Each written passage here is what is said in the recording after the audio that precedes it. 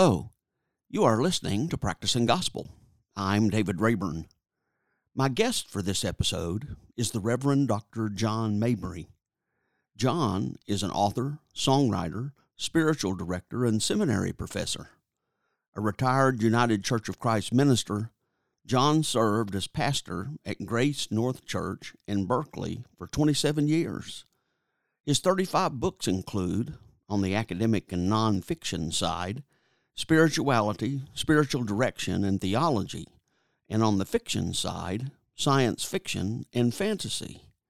John is the vocalist for two progressive rock bands, Mind Future and Metaphor, but has also just released his first solo album, the folk-influenced I Want to Be Changed.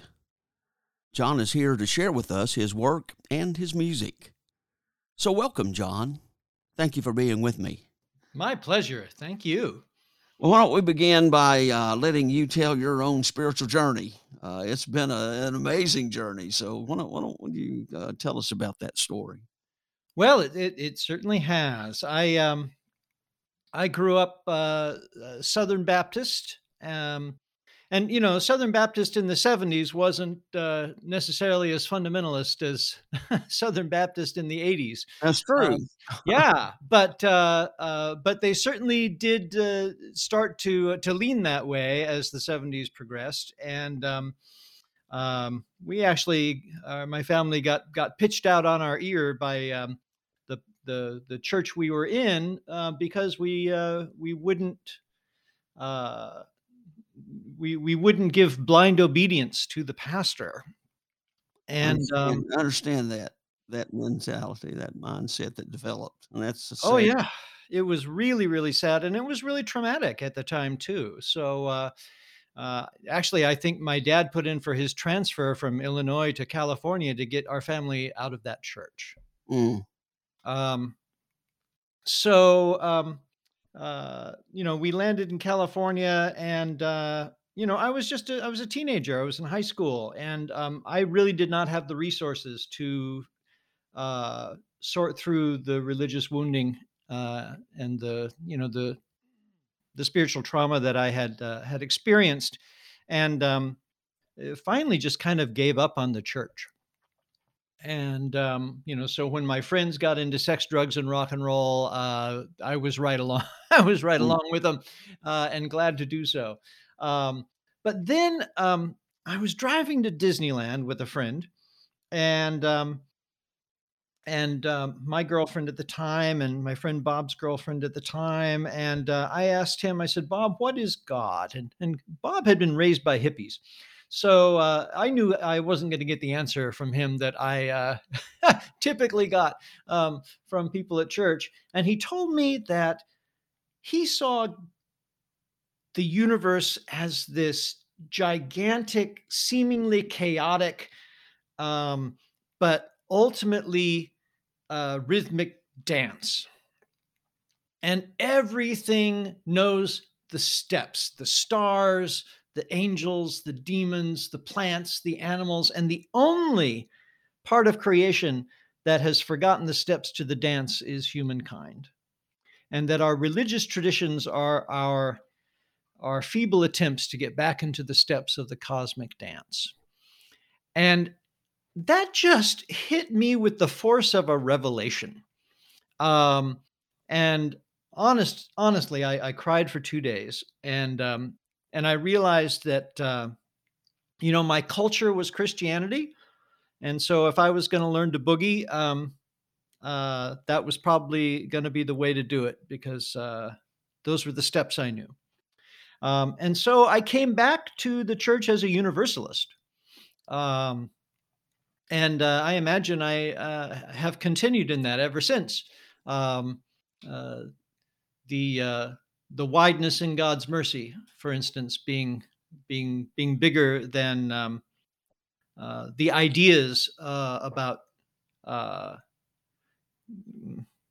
God's judgment that I grew up with. Um, so that started me back on a spiritual path again, and when I was in college, I went to California Baptist College. in Riverside, California. And while I was there, I converted to the Episcopal Church because it was in the Episcopal Church that I think that I really met Jesus.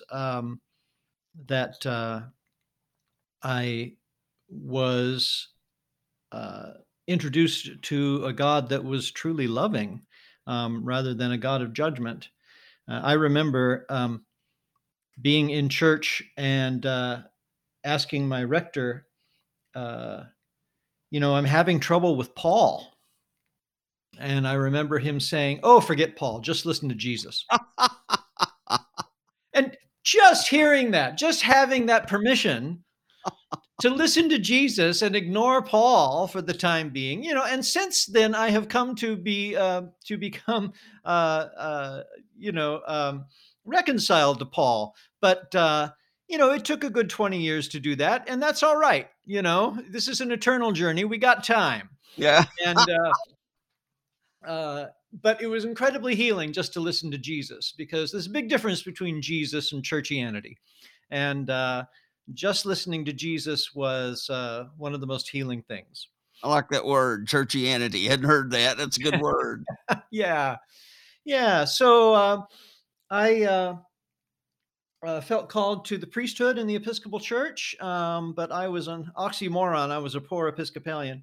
And so uh, I eventually found a home in the Old Catholic movement, and I served as an Old Catholic priest for 15 years and was later elected bishop. I served as bishop for 5 years. Um, and then I did a joint process with the parish that I had been serving at for many years to be received into the United Church of Christ. We were kind of an Anglican Rite congregational church anyway. And so we had congregational roots. And so we did this process. And so I've been a United Church of Christ pastor since about 2008. I was pastor at Grace North Church in Berkeley, California for 27 years. And just left that position last year when my wife decided to go back to being a veterinarian. So her license is good in New York. So here we are. Here we are in the foothills of the Catskills, in the snow, and absolutely loving it. So I am a retired pastor. And mostly spend my time teaching comparative theology and spiritual direction and writing novels. Um, and uh, I've got a small practice in spiritual direction and supervision as well. Well, and talk a little bit about because I know that there is some discussion on kind of the difference, not big difference, but nonetheless difference in universalism and pluralism. Um, so talk about that a little bit, and where you kind of come down in that conversation. Oh, yeah. Well, I've changed a lot since I had that first initial vision. Um, uh, I think that my original or naive universalism was that the Christian God wasn't going to send anybody to hell. Um, and I certainly studied pluralism. Um, and I did my PhD in world religions. And uh, I One of the things that was most amazing about that journey was that every time I would discover a practice or a teaching in another religion, when I would come back to Christianity, if I dug for it, I would find it in Christianity as well, that practice or that teaching. And that just kind of blew my mind and made me realize, there really is a universality to this. That isn't to say that all religions are the same. I don't think they are, especially soteriologically. I think what different religions are trying to save us from are different things, and the means by which they go about it are likewise different. But nevertheless, there's an awful lot of overlap, and I find that overlap intriguing and exciting. Um, and when we do interfaith dialogue, there's three main positions. One is exclusivism, we're right, everybody else is wrong. And then there is inclusivism. And inclusivism says, well, we're really right, but you're right enough to be out of danger. Um, and then there's pluralism, which is everybody has a bit of the truth and everybody is probably equally wrong as well, but we're all crawling together towards the light, or stumbling towards the light as best we can. Um, I have to say, I have a lot of sympathy for pluralism, but I've also really been intrigued by the Lutheran theologian S. Mark Heim, who has a really subtle version of inclusivism that has captured my imagination, and I'm not quite fully on board, but I'm really kind of I kind of can't shake it. Um, and uh, he's basically saying uh, that there are multiple eschatological ends. That whatever covenant we sign on to, the mystery behind the universe will honor that covenant. So if we sign on to the Christian covenant, we get baptized. Then when we die, then we will enjoy life with God in heaven. But if you sign on to the Buddhist covenant, and you are working towards release moksha into nirvana, then then the mystery behind the universe will grant that to you as well. Um, and I think that Heim, believes that the Christian faith is actually the most correct one, but that God, in God's mercy, is going to honor whatever way of connecting people have chosen. And he talks in his book, The Abundance of the Riches, about there being religions of the Father, religions of the Son, and religions of the Spirit. So it's kind of a Trinitarian approach. So there are religions that primarily connect with the Father, like Judaism and Islam, and perhaps Kashmir Shaivism. And then there are religions of the Son, who connect to the divine largely through the incarnation. So for Christians, that would be Jesus, or for Vishnaic Hindus, that would be Krishna or Rama. And then there are those who connect to the mystery through the Spirit. And that's kind of a catch-all basket for everybody else. Uh, and it's such an intriguing notion, I'm intrigued by it because it provides a way for Christians to understand how other religions can fit into um, into a theological structure that makes sense to us. But at the same time, I equally realize that if you're a Buddhist, then you may need a different theological framework in order to hold everybody, and I think that's just fine too. I think one of the most important aspects of doing theology in an interfaith perspective is a good dose of theological humility. Well, you have personally kind of journeyed into other traditions, and written about that. Your experience with the Tao Te Ching, you're following the path of the Buddha, and then the development of Buddhism, and then into shamanism. Yes, yeah, Kind of talk about those three paths, those three journeys. Uh, yeah. Well, I don't consider myself syncretistic. I don't self-identify as interfaith.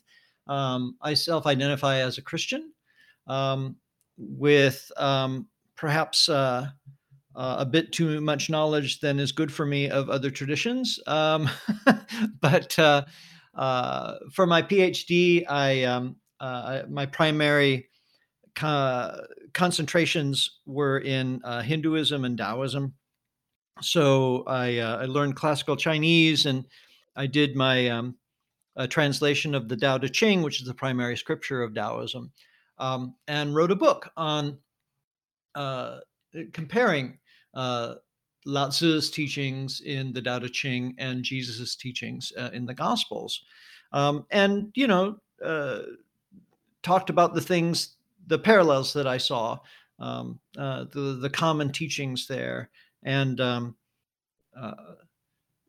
just kind of in inviting uh, readers, especially Christian readers, into a more spiritually generous place when it comes to uh, relating to people of other spiritual traditions. Well, one of the connections that you talk about, and it's apparent in your writings, is the path of mysticism. Uh huh. That kind of draws it all together for you. When did that journey start, and how did that journey appeal to you? Well, I think it started as I was as a Southern Baptist. I mean, mysticism is the pursuit of or the enjoyment of union with the divine, and you know, when I was 8 years old, I asked Jesus into my heart and was born again, and was taught that the Holy Spirit lived in me. Well, that's mysticism right there. So, Christianity is an inherently mystical religion because we do believe that we are uh, joined to the body of Christ, that we are inhabited by the same Spirit that inhabited Jesus. That is that is a mystical teaching right there. So I think my fascination with mysticism began pretty darn young. Um, and of course, every tradition has a way of understanding that union. Um, and one of the things that I have found so fascinating is just exploring uh, different traditions' story of how that union comes about and what it looks like. Well, folks that tend to have a mystical approach to spirituality, um, don't tend to be as practical as you are. I do not know what you mean. What do you mean by that? Because when you look at your writings, Uh huh. the number of books that you produce that are how-tos, Uh huh. uh, you know, that's rather unusual in my experience of observing folks that are uh, mystically oriented. Um, folks that read Thomas Merton tend not to go to him as a practical manual of how to. Frederick Buechner, same way. Those kind of folks. Henry Nouwen, and all the others. Not including the ancient ones. But you've done that. So how do you negotiate that path? Well, if it's not practical, what good is it? I mean, I'm not really interested in spiritual masturbation. I really, I really want something that's going to make an impact in my life, and I especially want something that's going to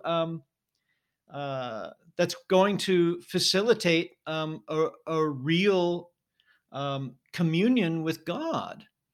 Um, and that's, I think, why I found shamanism so compelling and so fascinating, um, because in studying shamanism I discovered a technique that, once again, when I came back to my own tradition, I found that it was there as well. So in shamanism, a person uses active imagination to go into another world and to interact with the beings in that world, and to seek medicine.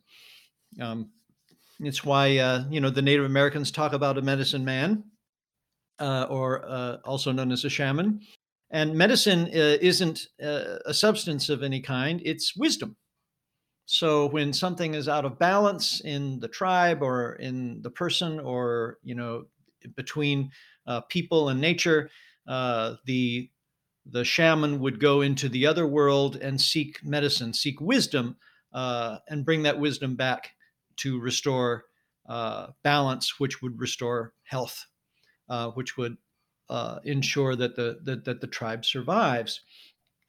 So this method of using active imagination to access a spiritual reality where one can gain wisdom and bring that back for a practical good in one's life.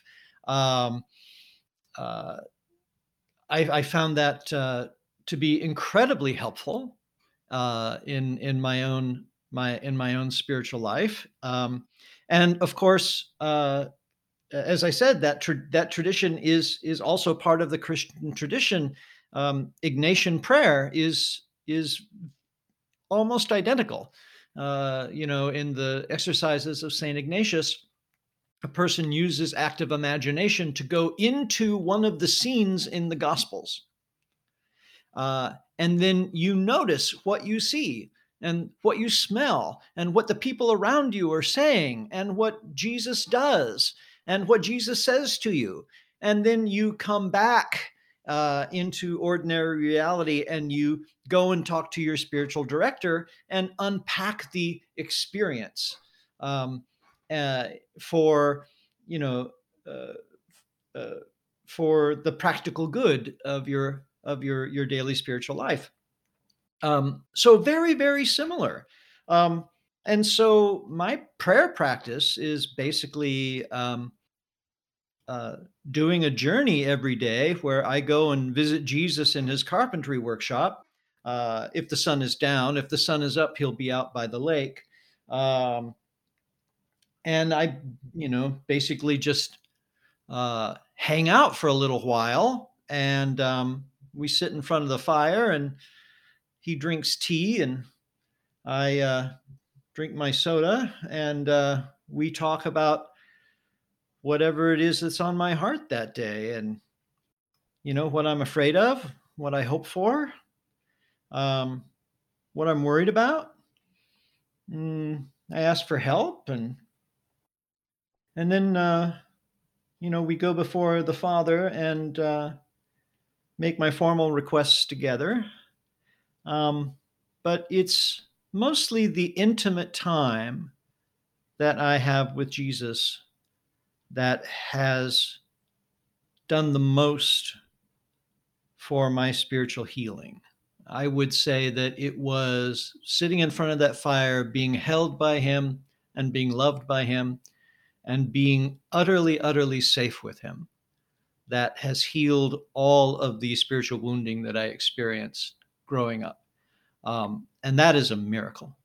That is just a miracle. And I learned that technique from shamanism. And I am excited to be able to teach that technique to other Christians, because you know when we use active imagination, a lot of we are kind of told in our culture to dismiss it because it's just in our heads.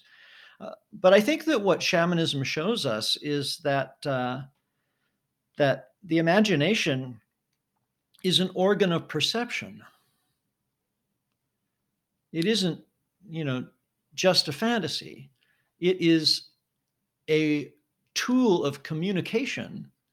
Um, it is a way to talk to God and to hear God's voice. Jesus says things to me in our daily morning cuddle that I never would have thought of, that are incredibly challenging sometimes and very insightful and very helpful. Um, do I think I'm actually talking to Jesus? Yes, yes, yes, I do. Well, a lot of your writings have to do with spiritual direction. Oh, they certainly do. Yeah. Uh, Um, Tell us spiritual. about that practice and um, your approach to that. Um, Well, spiritual direction, of course, has a long history in the Christian tradition, and I think that uh, it is really, really catching on now beyond the Christian tradition. Um, uh, Nearly 20 years ago, I started along with Sister Pam Falkowski. We designed a spiritual direction training program for the Chaplaincy Institute, which is an interfaith seminary in Berkeley. Um, uh, and we wanted to give it the same heft that the well-respected Catholic programs had, but we wanted it to be specifically interfaith. And the problem was that there were no textbooks from an interfaith perspective. And so I had to write them. Um, so I was staying one chapter ahead of our first class, uh, trying to provide materials for them. And, that became my first book on spiritual direction, Noticing the Divine, which has gone on to be uh, a very popular beginner's textbook in spiritual direction and programs uh, in many different programs. And So, one of the things that we teach our students is that it's everybody's birthright to have a relationship with the divine. And whatever it is their conception of the divine is, it's still possible for there to be greater connection, um, and for a person to grow into greater spiritual wholeness. And so holding that space for a person as they have that conversation with the divine, is what spiritual directors do. I liken it to couples counseling, where the couple is the client and the divine, and I'm just the couples counselor, trying to facilitate the conversation so that they can find the kind of intimacy that they both so deeply desire. Um, and I think that key to the success of spiritual direction is the ability of the spiritual director to connect with the divine. So I always tell my students that your your number one task is to make a conscious connection with the divine. And um, and if you can make that connection and you can hold that connection throughout the session with your client, um, then that's really the lion's share of the work, because the divine will show up and do all the heavy lifting if you can do that. Um, and it's not that I don't think that the divine is always present, that isn't always present, because of course the divine is always present, but there's something that changes when we are conscious of it, when we tune into it, when we connect to it. Um, the air changes, it becomes electric. There is uh, there is a force speaking through us that is greater than ourselves. If I try to do spiritual direction under my own steam, if I'm lucky, I won't hurt anybody. Um, but there isn't going to be any great transformation. But if I can go in there and I can connect with Jesus and really hold that connection throughout a session, um, I see miracles in front of my eyes every single day. Well, how have you found the pandemic and the need to do counseling direction by Zoom or some other such medium where you're not face to face, but yet because of the pandemic, people are forced often into aloneness that drives a need for spiritual direction. How have you found that experience? Well, I do find that spiritual direction has been very helpful for people in kind of managing the isolation and the the stresses of this time. Um, Mostly because we're inviting people to bring those stresses to God and not to try to bear them on their own. Um, but uh, in truth, I did a lot of my practice by telephone uh, before it happened. So just moving everything to either Zoom or the telephone wasn't that huge a shift. And to be honest, I prefer to work on the telephone rather than Zoom, just because I find it more intimate.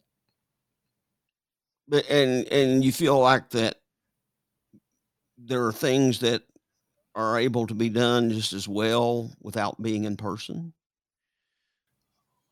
Well, certainly it would be preferable to be in person, but the miracles still happen. Okay. God still shows up. Yeah, God has a tendency to do that. You betcha. Well, among the many creative things you do, and we'll get to those, but is music. Well, yeah, and there's actually a good transition there because when the I've been in a couple of progressive rock bands for many years, or about 20 years. But when the when COVID hit and everything kind of locked down, one of the ways I kept myself sane was I booked time in a recording studio once a week, just one morning a week, and I would drive down to Fremont and I would go to the recording studio and work for 3 hours and then drive home. But it got me out of the house. It gave me a creative outlet during this time, and a recording studio is a great place because you're in a different room from That's everybody true. else. So it's kind of the ideal artistic setting for a pandemic. Um, Now, and I never thought about that, but that's true. it was great. And so over the course of about 12 months, I recorded 21 songs, um, enough for 2 albums of solo material. And my albums with the band are very much progressive. They're very prog, so lots of synthesizer, very rocky. And I decided to take a really different tack for the solo albums, and I wanted to go in a much more Americana kind of direction. So you'll find a lot of acoustic guitar, a lot of fiddle, a lot of accordion. Um, so I wouldn't exactly, call it country, although there are songs that have some country flavors, but uh, definitely it's in the country rock realm. Well, we're gonna listen to a couple of those songs in a little bit, but I want to go back to your go into more detail about the difference in the two rock groups, because some of your description in our conversation that we had, um, that each group had a very different approach and did different things. So, kind of talk about those two things before we get into your solo work. Well, sure. So the two bands are Metaphor and Mind Furniture, and I was in Metaphor first. And Metaphor is a 1970s style classic prog band. So the bands that Describe that a little bit for those of us that aren't in tune with prog and versus Americana. sure. So I would say that the classic 70s prog, the touchstone bands would be Yes, early Genesis with Pink Floyd, or I'm sorry, with Peter Gabriel, Pink Floyd, Vandergraaf Generator, uh, Emerson, Lake and Palmer, and so forth. Even in America, Styx in Kansas. So there are, very long songs, sometimes 20 minutes long, and often uh, the uh, the songs are bombastic and operatic in their pretensions. So progressive rock tries to is broadly speaking is any kind of rock and roll that tries to accomplish something more ambitious than a 3-minute love song. Um, so you know very long songs with strange time signatures, and a lot of dynamic range, with alternating powerful and soft passages. That's classic 70s kind of prog. Um, Later, I joined a band called Mind Furniture, and Mind Furniture is more like 90s neo prog. So shorter songs, and a much more kind of poppier approach to them. Much more hummable. Um, and so between those two, that's really kept me musically engaged for many years, and I love both bands for different reasons. And both bands share several members, so myself and the drummer and the bass player are actually in both bands. Um, but then you got, like I say, you got into your own solo album work. Well, sure. Yeah, I would bring material to both bands, and if it was too religious, they would say, "Thank you, but no, thank you." So I had actually amassed quite a bit of religious material, and I thought, "Hey, I'll make a Christian album." I grew up listening to contemporary Christian music, and I still listen to it. I love it. Um, Even though I don't really relate to a lot of the kind of evangelical theology in it anymore, it is still a music that is close to my heart. Um, and So the idea of making a Christian album that was congruent with my current theology was really exciting. Well, and the title of the album is "I Want to Change." I I want to like be changed. I want to be changed. Yes, Yeah. yes. Sorry about yeah. And so we're going to listen to a couple of songs from Sounds that. great. Uh, so the first one is going to be "A Harlot by the Side of the Road." All right. So let's listen to that one.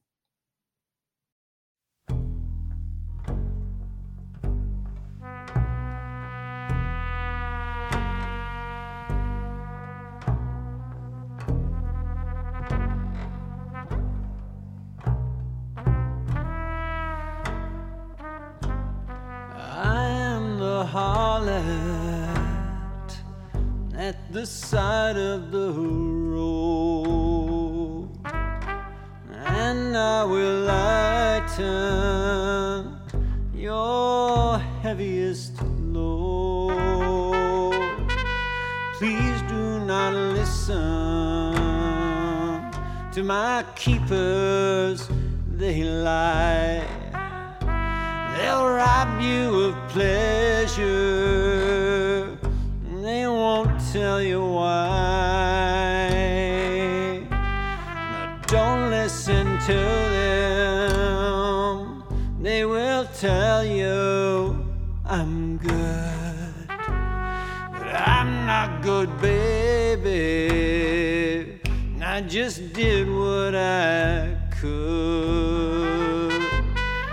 Don't listen to them, they will tell you I'm just, but I'm not just, baby. I just love you so much.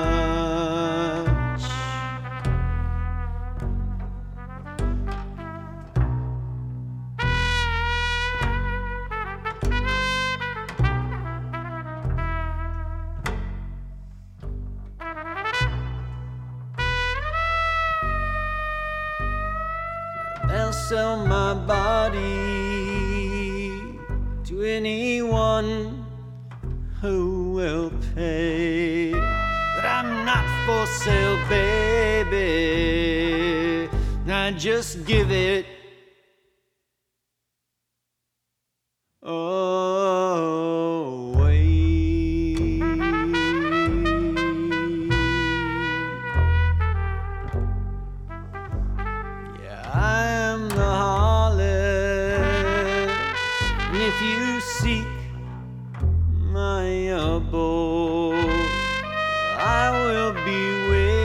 waiting at the end of your road.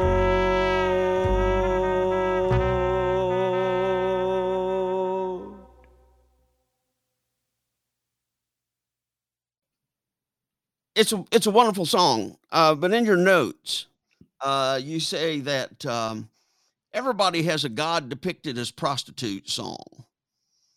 Uh, why do you think that is? I don't. It's a joke. It's just yeah. Well, no, I didn't know. I thought maybe you knew of other No, folks that actually did that. I do not know of a single other song that depicts God as a prostitute. Which I was just being silly there. Well, but you know, But everybody, it's a cliche. Everybody has a song about God as a prostitute, but this one's mine. Well, talk a little bit about some of the lines in the song. One of them is, "My keepers will rob you of your pleasure or of pleasure." Yeah. Well, the song came from seeing the title of a book called "The Harlot at the Side of the Road" that was really, about the lesser known characters in the Bible. But it caught my imagination to think that the harlot at the side of the road might actually be God. Um, and so my keepers will rob you of pleasure. Um, I think that goes back to the old fundamentalist wounding. Um, that that the church is against anything that might be remotely fun. Well, and I understand that, let's say Pure, historically, the church leaders have had the kind of keys that have kept other people out. yes, Mark Hurd has a great song lyric in one of his songs that he says, "It's this pious anhedonia that we love so well," which is just a great line. But it's so true. It's like, well, if it's pleasure, well, it must be wrong. I think there's this kind of deep puritanical impulse that is still alive and well in a lot of, especially evangelical Christianity. Well, and then also two of the other lyrics, they'll tell you I'm good, but I'm not. They'll tell you I'm just, but I'm not. Yeah. Now talk about that a little bit because, that's kind of the two categories that we tend to like to think about God. We do. And so the lyric there is, don't listen to them. They will tell you I'm good, but I'm not good, baby. I just did what I could. And don't listen to them. They will tell you I'm just, but I'm not just, baby. I just love you so much.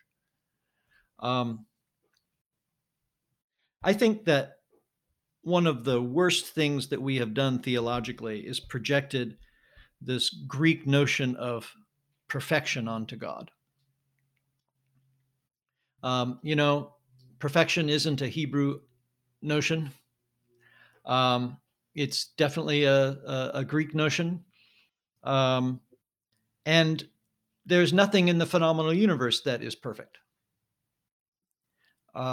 It is a fiction that exists only in the human mind. It is a stick that we use to beat ourselves up with. And that we imagine that God uses to beat ourselves up with. But I think that is, that approach is slander on God. I don't think God is perfect. I think the Bible is very clear that God made lots of mistakes. When you remember that moment when God got so angry that he was about to wipe out the Israelites, and Moses talked him out of it. And Scripture says the Lord repented of the evil that he was about to do. And Jesus definitely has grumpy days. That if anybody else did what he did, we'd call it sin. So uh, the truth is, the magic of the incarnation is that Jesus is one of us. I don't really have any use for a perfect Savior. And Jesus himself says, "Why do you call me good? I'm not good." Um, I think God means well. I hope I do too. Um, but we've both made mistakes, and that's relationship. It's always messy. It's good, but it's messy. Well, from a musical standpoint, because my instrument has primarily been trumpet, the trumpet background of that, having been to New Orleans myself, wandered down Bourbon Street, sounds like a Bourbon Street jazz trumpeter in a strip club. Oh, well, that trumpeter He's good. He was really good. Oh, she's good. She's good. Yeah, she's actually in Berlin. Yeah, well, she's really good.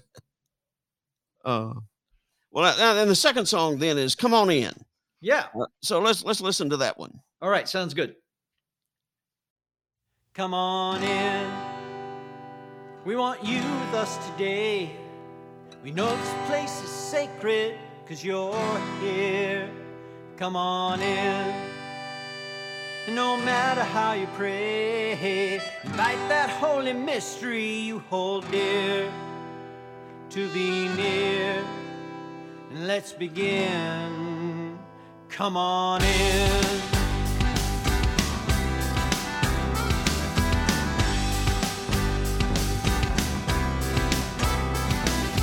Come on, all you animals. Come on, all I can. Come on, all our ancestors. Come on, all our friends. Come on, all you strangers and you people of goodwill. While we're at it, all our enemies who will, you come on in. We want you with us today. We know this place is sacred because you're here. Come on in. And no matter how you pray, invite that holy mystery you hold dear to be near. Let's begin. Come on in.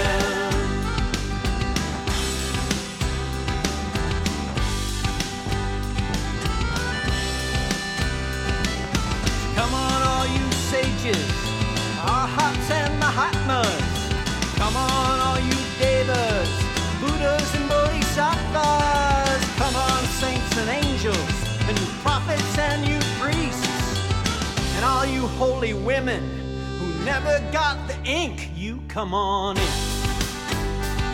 We want you with us today. We know this place is sacred because you're here. Come on in. No matter how you pray, invite that holy mystery you hold dear to be near. Let's begin. Come on in.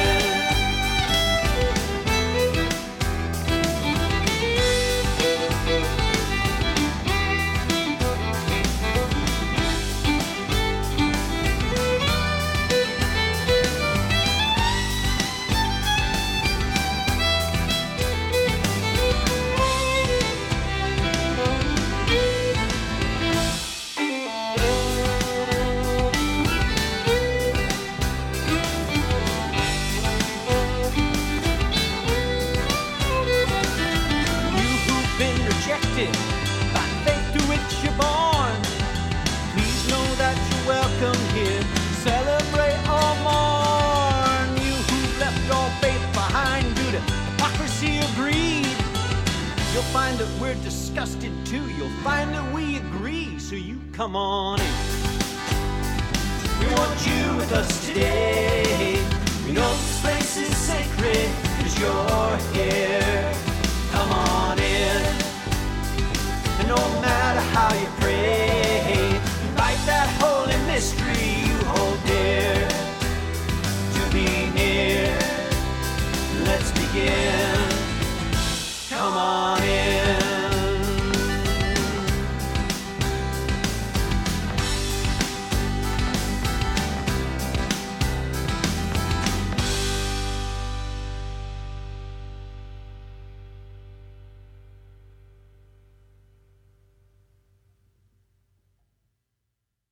Well, now this one, you wanted to include in part because it kind of expresses your notion of inclusivism. It does. Yeah. It's a very inclusivistic song. It may even be pluralistic. Who knows? Yeah, well, because you include animals and ancestors. Talk a little bit Yes. about how that is. Um, well, the song is a gathering song, saying, everybody is welcome. Come on in. Um, let's let's do this together. And when the Native Americans are about to hold ceremony, they call in all the ancestors, they call in all the animals, they call in all of the spirits. They call in everything they see because everyone is welcome. So I even call in our enemies if they'll come. Well, and I noticed that um, this one is a kind of a folksy uh, approach. Peter, Paul, and Mary's what kind of came to my mind. Well, I would call it more Zydeco. Okay, okay, yeah, that's true. I hadn't thought about Zydeco uh, with a little accordion and With the accordion and the fiddle. Yeah. So uh, that's what I was going for anyway. And uh, it's kind of an infectious song. Um, it's the one that I really love. It'll get your toes tapping. well, and the statement at the beginning, this place is sacred because you are here. Yeah. Talk about that. Oh, we know this place is sacred because you are here. I think it is the exact opposite of the I am a worm and no man theology that I grew up with, where we're all just depraved sinners. Um, so this song and this album starts on a completely different note. This place is sacred because you are here. Well, your latest energies are devoted to some interesting novels. Yes, indeed. You've got a fantasy saga and you've got a outer space saga. In the biz, we call that science fiction. Yeah. So, how did you wander down that path? Oh, I've always loved science fiction and fantasy, of course. I grew up with C.S. Lewis, so I loved the space trilogy and I loved Narnia, and of course that led me to Tolkien and the Lord of the Rings, and so the literature that I enjoy reading most has always been science fiction and fantasy, and the author that has impacted me most spiritually is another member of the Inklings. Um, so, along with C.S. Lewis and J.R.R. Tolkien, there's Charles Williams. And Charles Williams died in 1945, but before he died, he wrote 7 novels that are sometimes called occult thrillers. Um, they are, in fact, very early examples of urban fantasy. Um, and in his novels, I caught a glimpse of a sacred world that interpenetrates our own. Um, he showed me a mysticism that I desperately wanted for myself. And I call his novel All Hallows Eve the shout that started the avalanche that brought me here. My debt to Williams is so great that when I started my publishing company, I vowed to get all of his books back into print that I could. And indeed, I've got 13 of his nonfiction books back into print. And I am now working on audiobook editions, 3 audiobook editions of Williams' novels, All Hallows Eve, War in Heaven, and Descent into Hell. are out now on Audible and every other place that people listen to audiobooks. And working on The Place of the Lion now, along with new hardcover editions of those books as well. So my debt to Williams is hard to quantify. He is one of the greatest mystical theologians of the 20th century, and he just isn't well known enough. And I think if he was, I think it would be a great boon for the church, because especially for us progressive Christians, I think the thing that we're kind of weak on is mysticism. I think that we make the mistake of leaving that to the evangelicals, when in fact, it feels to me like we're trading our birthright for a bowl of porridge. Our mysticism is the greatest treasure that the church has, and it is enshrined in all of our teachings. And we have instead traded it for a scientific rationalism that exalts science over spirituality, to the point where we're kind of embarrassed of our spirituality. If we, our churches should be safe places for us to talk about mystical experiences, to be supported in them, to help explain what's going on and help people unpack them. But instead, our churches are not safe spaces. If we talk about mystical experiences, people will think we're crazy. I think we need Mysticism 101 classes, just like we have sex ed classes in high school. I think our teenagers should have mysticism ed classes, so that when they have mystical experiences, they won't head for the emergency room. They'll know what's happening, and they'll know why it's happening, and they will make the best use of the experience, of the opportunity, in order to make a deeper connection with the divine than they've had before. So, I'm sorry. I got so lost in the weeds talking about my love for Charles Williams, I think I forgot to answer your question. So, the point is that mysticism is at the heart of all of Williams' novels, and in my own novels, I've tried to cover a lot of the same ground, after my own fashion. So in every one of my novels, the main character has a mystical experience, and then spends the rest of the book trying to come to grips with what that means for them.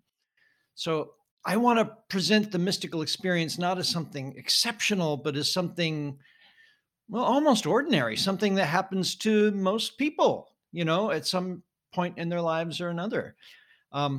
These experiences are invitations from God to take a step back and really look at our lives and how we're living them. And they're invitations to a deeper and more intimate connection with the mystery at the heart of all things. Well, that is a great note to end on, a great insight to end on. John, thank you for all that you've contributed and all the many wonderful ways that's been. Thank you. Thank you. And thank you for this time. This has been a joy. It has. Thank you so much for the invitation. Well, you are listening to Practicing Gospel. I'm David Rayburn. You can find more about John and have access to all his resources from his website, johnrmabry.com. I will include the link to this on the blog spot for this episode. The intro and outro music for this episode comes from a clip of a song called Father Let Your Kingdom Come that is on the Porter's Gate Worship Project's Work Song album and is used by permission by the Porter's Gate Work Project. This show has as its purpose enabling you to hear the voices of the Christian left and about the issues and concerns that are of interest to the Christian left. Practicing Gospel, Inc. is a nonprofit organization. If you like what you've heard, go to my website at practicing-gospel.blubry.net to subscribe and hopefully to donate. Your participation will help me continue this effort. Thank you for listening and for your support. Blessings. May the words from my mouth speak your peace.